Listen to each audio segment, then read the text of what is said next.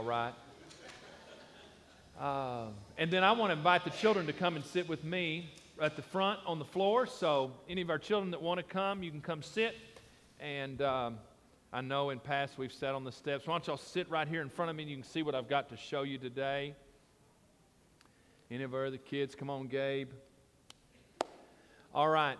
I want y'all to know that this is a time of the year that we focus as a church on international missions. Now, missions is when we go someplace else and we tell somebody about Jesus. And international missions means that we go somewhere outside of the United States. Now, we can do missions here locally and we can do it in the United States. But we talk about international missions. And there are people that used to sit in our pews in churches just like ours that God has called out, and they go and they tell people about Jesus in many places of the world. And it's something that's on God's heart, is that everybody would know the message of Jesus and be able to accept Him as their Lord and Savior. But they have to be told. In fact, Paul says, how can they hear unless there is a preacher to tell them or someone to speak the message? And so there's all kinds of people, and some of those missionaries we've had in our church, and you've seen those. And I was looking in my office, and I realized I have things from all over the world that I have got. And this is from Kenya in East Africa, and it says Bwana Asifiwe. And that means praise the Lord in Swahili. So I think that's one of my favorite pieces. On the other side of Africa, and Africa is a huge continent, on the west part of Africa, on one of my trips to Guinea, I corrected that probably Kendia Falls or someplace, you know, the little guy that sells these. This is a hut. This is kind of looks like a hut that they would live in. And that's from West Africa. My daughter Hillary went to Haiti, and she brought me this little box that says Haiti on it. So that's how I know it's from Haiti, when there's a seashell in there, okay? Well, Brother Shane was in my office this week, and he said, well, look at the camel. And I said, well, that's not a camel, Brother Shane. That's a llama from Peru. So my brother-in-law and sister in their church, they go to Peru, and this is a llama from Peru. I had a youth minister, Jason Losi, whose father was pastor here many years ago, and he went to Russia, and this is one of those, one of those Russian dolls. It's got a bunch of those little things in there, and, I'm sorry. Yeah. I'll save that later when Brother Cody's fallen asleep. I'll just do that. What was that? Oh, that must be that doll up there that Brother Daryl's still playing with. So this is from Merida, which is in Mexico, and some of us went and we did missions work there, and I bought that. I noticed that has a sticker on the bottom, so we're not sure how authentic that is, but anyhow. And then we used to go years ago to the former Soviet Union, and we went to Moldova, and this is a little cup, wooden cup. And, you know, it kind of amazes me. One of the things I notice is all these are made out of wood, but they're all different. And they all somehow are a picture into the culture of different people in different lands. And so you look at that and you go, wow, what a variety. And there's actually more in my office of things.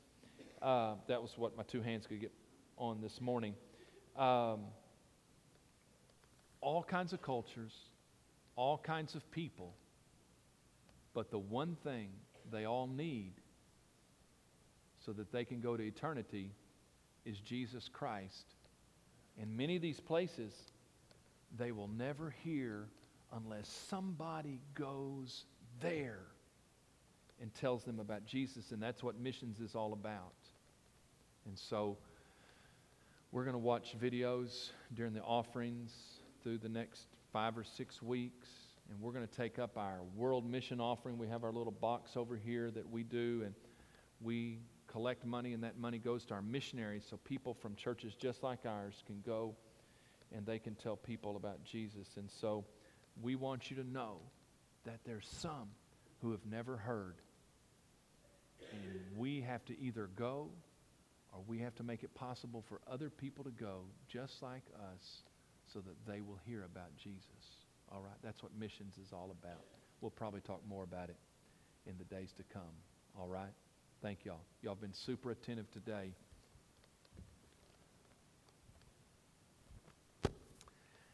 I want you to take the sheets of paper at the end of your pews. There's a sheet of paper and it says connect at the top. And on one end of the pew or the other, you may have to move, and if there's not enough for your row, if you'll get it from the row. Yes, in the balcony, well, yeah, they're either on that little white stand or they're at the end of each of the pews. I want you to have a little sheet. This is Brother Darrell's way of saying this is the final Connect sermon. The notes have been printed. This is what we've talked about for the last 12 weeks. We have talked about that really our spiritual life, our Christian lives are just summarized by relationships. That's the way God made us. That was the very first sermon from the early chapters of Genesis, that God created us to have a relationship first with Him and then with one another, with other people. And obviously the starting point is so critical that it's first about our relationship with Him. That our faith has to be more than just some things that we practice or do or church services that we attend. It is about a relationship with a holy God that made us in His image so that we could have a relationship with Him. It ought to be a daily way of life, and it requires us spending time with Him in prayer and in His Word. It takes a constant union. We moved on in this fall to talk about our relationships within the body of Christ, inside these four walls. That those relationships are a reflection of our relationship with God that is first demonstrated in grace. There has to be margin in our life for differences and for failure, and this is the grace that allows us to have a relationship with one another, just as it does in our relationship with God. Those relationships are bound together by truth, and we talked about that one Sunday. Those relationships require time and energy. It takes effort for us to have a network of relationships within the body of Christ, and then it ultimately takes love. We looked at 1 Corinthians chapter 13.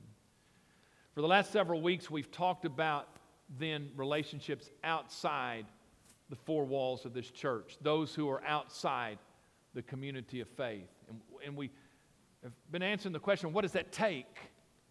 How do we develop connecting relationships with those that are outside? And we talked about from the story of Zacchaeus how we must see people as God sees them. And Brother Cody talked about fishing and talked about those common activities that we have to find as a context for spending time with people. And we talked about the story of the Good Samaritan and seizing critical opportunities in people's lives. If we're not there in those critical times, then we lose our voice to be able to speak to them.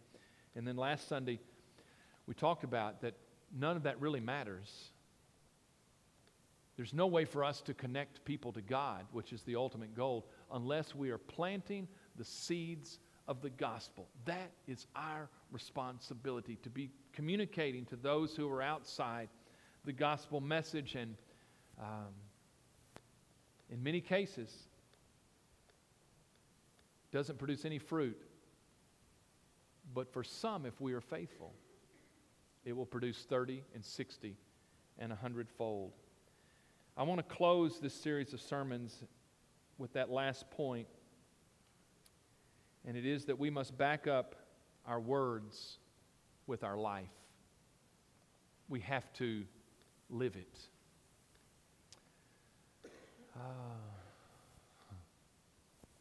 I don't know if you know this or not, but people are watching you every day at work, school, social media, around town. Wherever you are, people are watching you. And I want you to answer the question this morning, at least in your own mind. what do people outside the church see in my life? What do they see?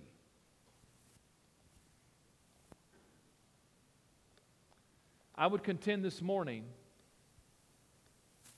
that unless our lives back up our words, then it really doesn't matter what our words are. The way that we live will either give credibility to the message that we speak, or our lives will be a stumbling block to that message. When we read the gospel accounts, we see that Jesus lived differently than the people of his day. And there were really kind of two responses to Jesus as they observed his different life. Some were threatened by that. Well, the ultimate expression of that was the cross, that they killed him. Some, though, were attracted to that life. And I would contend today that Jesus has modeled for us the life that we ought to live. And the reality is, when people see our life that is lived different from theirs, yes, some will be threatened, but there will be some that will be attracted and will want to know, why do you live the life that you live? Why is that? Those are the people that ultimately we connect to God. And it's not just about our words. Our lives have to back up those words. Do you understand? Yes? You know, one of the things that I have noticed is that people that are outside the community of faith, they will hold, let me just use myself as an example. They will hold me to a standard that they will not hold their own lives to. You understand what I'm saying? In essence, they know, because I am a preacher and I'm a Christian, how I ought to live. Now, they don't buy into that, and they're not going to live like that, but they will hold me to a standard of living that they themselves are not going to live up to, but they know how I ought to live. I would contend the same is true for you if people know that you are a Christian. They may not believe in Christianity, but they know how a Christian is to act, and they will hold you to that standard, all the while not being willing to live it out themselves. But they will judge you and they will critique your life in how they know a Christian ought to live. And so we are to live a different kind of life as Jesus modeled this.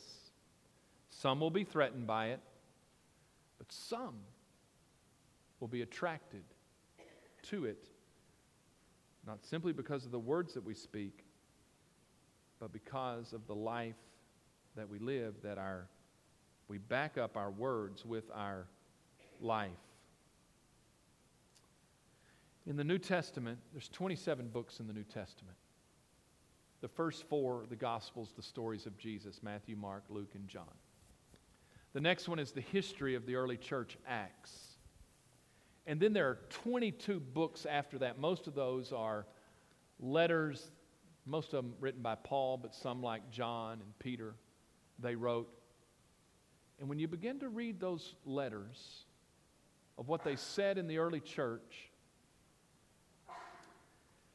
the writers of those letters, Peter, John, Paul, and others, James, they make this point that you have to back up your words with your life, or otherwise you lose your voice. There's this little statement that says, I can't hear, oh boy, I'm going to blow it.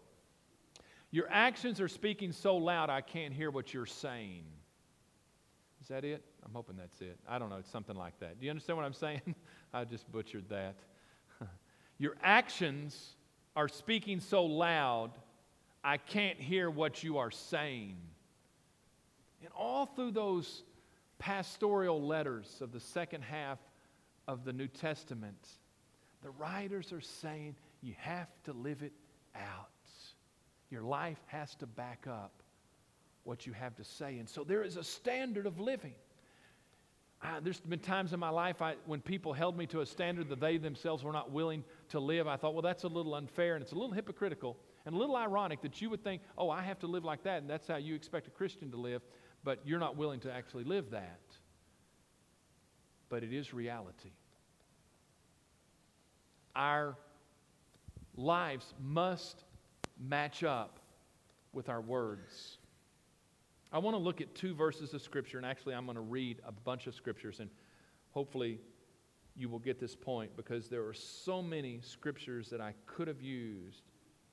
But I want to look at Peter's words in 1 Peter chapter 2, verses 11 and 12. 1 Peter chapter 2, verses 11 and 12. And I think this is the best summary statement of that consistent message through all of those pastoral letters of the New Testament.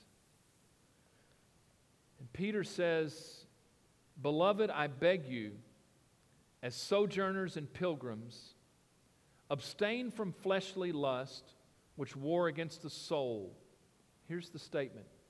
"Having your conduct honorable among the Gentiles." That's the admonition, that's the sinner. So I'm going to talk about a lot of things today, but that's really it. Having your conduct honorable among the Gentiles, that when they speak against you as evildoers, they may, by your good works which they observe, glorify God in the day of visitation. I want us to walk just for the next few moments through these words. I think it's, Peter's been talking about a number of things in the early part of this letter, but I think he kind of stops. He's maybe been talking about some theology and some other things, and he kind of stops and he wants to get their attention, and he says, "Beloved." It's a term of endearment. He's saying, "Dear loved one, listen to what I have to say." And notice how he describes, well, really the force with which he begins to speak, because he says in verse 11, "I beg." It's the word that's translated in other places in the New Testament, beseech. I don't know, Brother Cody, I don't know that we really use beseech much anymore, but if I ever said, "I beseech you, therefore, brethren," we would think, well, that's Romans 12:1. "I beseech you, therefore, brethren." It's like, it's this intense, it's like, hey, listen up. This is very important. It is a strong word. "I beg you, I beseech you." Listen, this is so critical. And notice how he describes them. He says, "Beloved, I beg you, as sojourners and pilgrims." These words refer to someone who is a citizen of another sojourner. Is one who has citizenship, lives elsewhere, but is traveling through a country. And Peter's saying, in the spiritual realm, I want you Christians to know that you are sojourners. Your citizenship is elsewhere. You are simply passing through this country. This is not your place of origin or your citizenship or your ultimate destination. You're just passing through.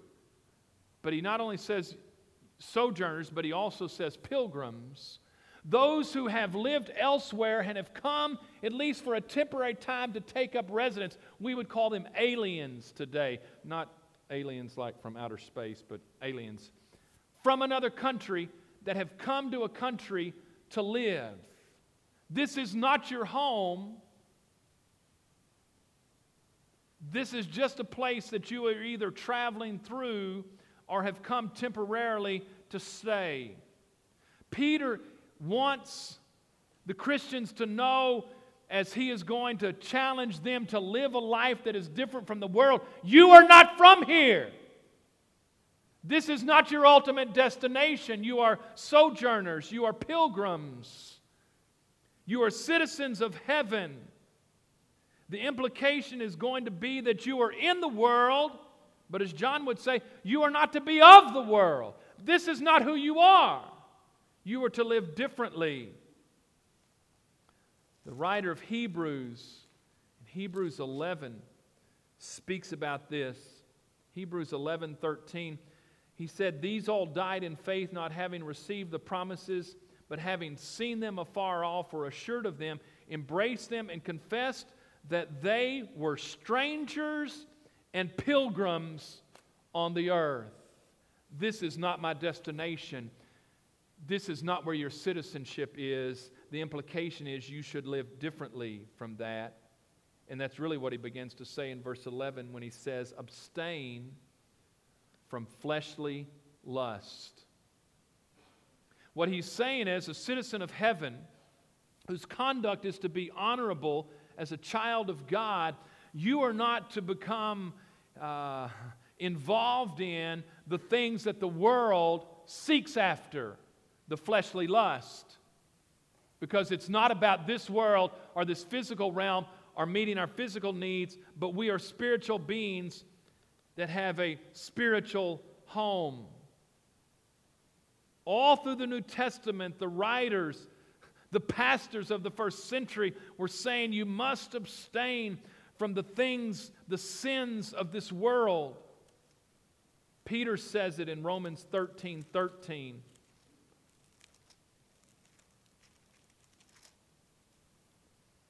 He says, "Let us walk properly, as in the day, not in revelry and drunkenness, not in lewdness and lust, not in strife and envy, but put on the Lord Jesus Christ and make no provision for the flesh to fulfill its lust."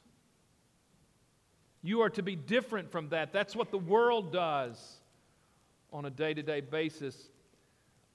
Paul also says this in Titus chapter 2, verse 12. He says, teaching us that denying ungodliness and worldly lust, we should live soberly, righteously, and godly in the present age. There is a way, those of us who have experienced the grace of God and our citizenship is elsewhere, who are living for a spiritual kingdom, to not become involved in the things that the people of this world, that's all they have. Sometimes we get shocked at the way the world lives. That's all they have. This world and the pleasures of it are the only thing they have. We shouldn't expect anything more. That is why we must share the gospel, that there is something greater than that. We cannot become involved in the sins of this world. And he describes those in verse 11. He says, which war against the soul. These are the very things that work against our spiritual being. But the most important part of our life is our spiritual life and our eternal life. And then he says in verse 12, having your conduct honorable. When he uses that word conduct, he uses a word that speaks about your manner of life, the way that you live. Not just a little snapshot of that, but this is the way you live day by day. The other word that is used in the New Testament to describe this is the word walk. Paul would say that. Let your walk, the way that you live on a day-to-day basis, let that, your conduct. So this is more than just one little episode. This is the whole of the way that you live your life, your conduct. In fact, earlier in 1 Peter in chapter 1, verse 15, he says, but as he who called you is holy, you also be holy in all your conduct. Because it is written, be holy, for I am holy. And if you call on the Father, who without partiality judges according to each one's work, conduct yourselves throughout the time of your stay here in fear. It's your conduct, your manner of life, the way that you walk. Paul uses that term, walk, in Ephesians 5:15. He says, see then that you walk, the King James says, circumspectly. I'm not sure exactly actually what that word means. Mine has a note that says carefully. See then that you walk carefully, not as fools who would buy into this world, but as wise, those that know there is something greater than this world that we are made for. In Colossians 4:5, Paul also says, walk in wisdom toward those who are outside, redeeming the time. And so one of the trains of thought through these pastoral letters is that he's saying, no, people are watching you. And they're watching you day by day. It's not just within the church, but it's outside the community of faith, the people where you live. They are watching you. Peter says it again in Titus chapter 3.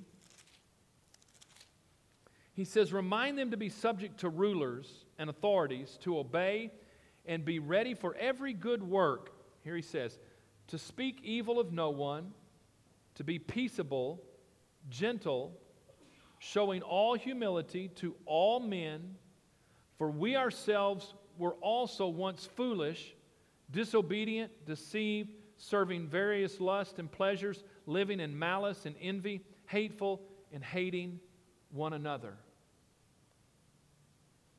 That was your life you once lived, but the consistent message, and it is explicitly stated here by Peter, that your conduct as a follower of Jesus is to be honorable. Do not let your conduct negate the words that you would speak of the gospel. Specifically, the command here is that your conduct would be honorable, and here's the phrase, among the Gentiles.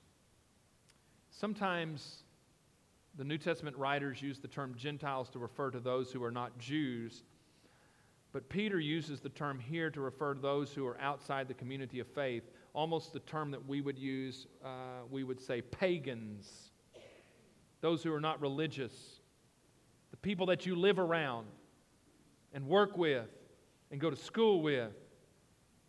Let your conduct especially be honorable among those people, those who are outside the four walls. They are watching your life.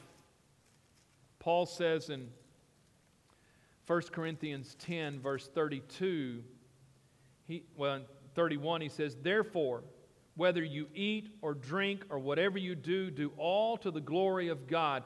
Give no offense either to the Jews or to the Greeks or to the church of God. Whatever the person is that's watching you, make sure that you are living, your conduct is honorable before them. And then Paul says in Philippians 2:15, he says that you may become blameless and harmless, children of God without fault in the midst of a crooked and perverse generation, among whom you shine as lights in the world. Your life ought to look different. And I want to make this point. It is our responsibility to connect with people. But if our connection point is we live life just like they live life, I would say we have undermined our ultimate goal, which is to connect them with God. And when we live life like they live life, then we have lost our voice to say, this is the reason I live differently. And sometimes we say, well, I will just live out the gospel with my actions and people will know. And that's not actually what the Bible teaches. The Bible says you must use words. I'm going to offend some people this morning. That's all right, because you've got this hanging in your home. It says, and it may be a quote from Mother Teresa, and I'm sorry. She's a saint now. But it's like, preach the gospel always. When necessary, use words. I would say the gospel always requires words. People don't know why you live the way you live. You could just be kind of crazy. Probably they look and that's their first thought is, well, I think they're probably, a little crazy. No, you have to use words. But my point being, if our lives that we live look just like our neighbors and the people we work with and we go to school with, we have lost our voice. Our connecting point is not living a life like them. It's living a life that is different from them and then pointing them to the God who made us different.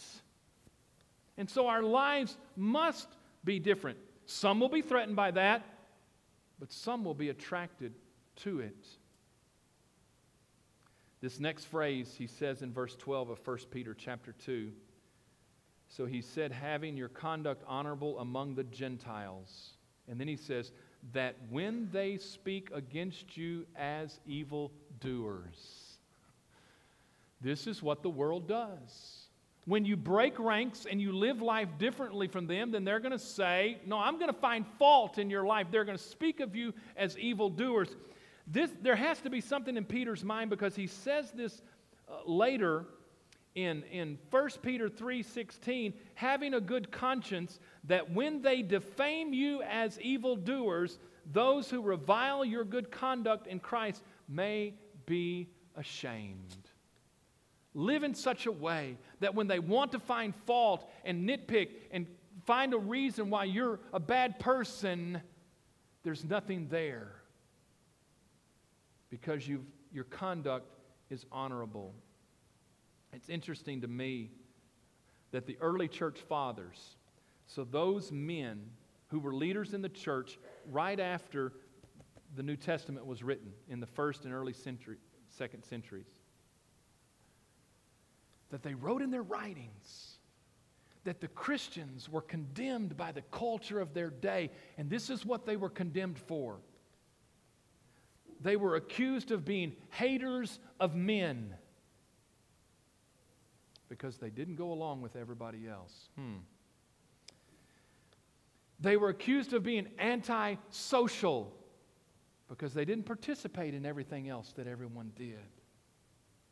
They were accused of being unpatriotic, because they did not give homage to Caesar, the king. And the one that is the kicker to me, and I don't know which early church father wrote this, but he says, we are accused of being atheist. Do you know why the early Christians were accused of being atheists? Because they didn't worship the Greek and the Roman gods that everyone else worshiped. And so they called them atheists, those who do not believe in God or gods. My point being, and Peter is making that, they will speak against you as evildoers. But he says, let your conduct be such. Notice the last phrase of verse 12. They may, by your good works which they observe. When they see your life that you are living, now the completion of that thought is they will glorify God in the day of visitation, but I want you just to suspend that for just a second. They may by your good works which they observe. The word observe is not for someone who just glances and sees something. It's someone who is staring at something and watching. And this is what I said in the beginning. People are watching us. Your neighbors watch to see whether you came to church today. Your preacher may not know where you are on Sunday, but your neighbors do because they're watching. The people at work, they observe. Now, there's some of the bad things that you say, well, I don't do those things. But they see other things, and it may be things as simple as your attitude or whether you live in joy. If you're a student, they may listen to the words that you say or the things that you go along with. Oh, no, they're watching. And it's not that they're just glancing at your life. No, they're staring at it. In fact, it's interesting that this word for observe is the same word he uses later in chapter 3. And he's talking about wives whose husbands are not believers. And he says, they without a word may be won by the conduct of their wives. That's the same word for conduct. But then in verse 2 he says, when they observe your chaste conduct accompanied by fear. When the unbelieving husband watches a wife day by day by day, they will see what their life is really like. Paul makes this same statement in Titus 3, verse 8. And he says, this is a faithful saying, and these things I want you to affirm constantly, that those who have believed in God should be careful to maintain good works. These things are good and profitable to men.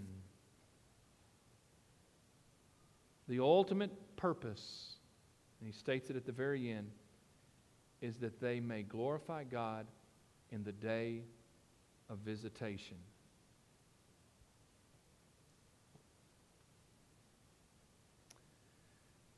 When your words, when your life matches up with your words, that those that are outside the church, that day, and the only way I can describe the day of visitation is the day that God shows up and makes himself known. I don't know what that looks like or what that even is. And the only reason I say that is because the only time I ever saw this phrase in looking at this is in Luke 19, verse 44. And Jesus is coming into the city of Jerusalem and he weeps over the city. And he says several things, and it says at the very end, because they do not know the day, the time of their visitation. God showed up that day and they missed it. The very Son of God came and they missed it, the day of their time of visitation. And I think Peter has that in mind. The day that God shows up, will they not only know the words, but will they see it backed up in the lives that Christians have lived to say, no, there has to be something about this, because whatever that message was has made them different from me, and there is hope that something could change in my life. That we would live in such a way on that day when God makes himself known and makes himself real, when God shows up, that their hearts will be turned back to God. In order for us to connect other people to God, we must live differently than them. To live like them is to lose our voice, to speak the gospel. It's not just about not doing some things. Yes, people will observe what we do not do, but it needs to be more than that. It needs to, for them to observe what we do. There's both a positive and a negative aspect to that, because our ultimate goal is to connect the people that we connect with, to connect them to God. And my final statement to you as your pastor is you have to back up your words with your life. Amen? Amen. Would you stand with me this morning?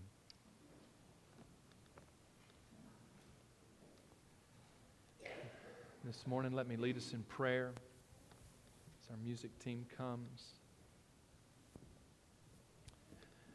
Father, ultimately, our prayer today is that you would use us who have found a connection to you through your Son, Jesus Christ, that you would use us to connect others to you. I pray that there would be strength within our body and you would develop our network of relationships and that they would know that you are God by the love that we have for one another. Father, I pray that you'd help us to be faithful. Father, to plant the seeds of the gospel day by day. And Father, in the times that we're not speaking it, that we would live it. Father, I pray that you'd change our lives. And you would use that, Father, to change other people's lives. So, Father, we pray, we give you this time, that we would make those decisions that we need to make, Father, to live for you. And I pray it in Jesus' name.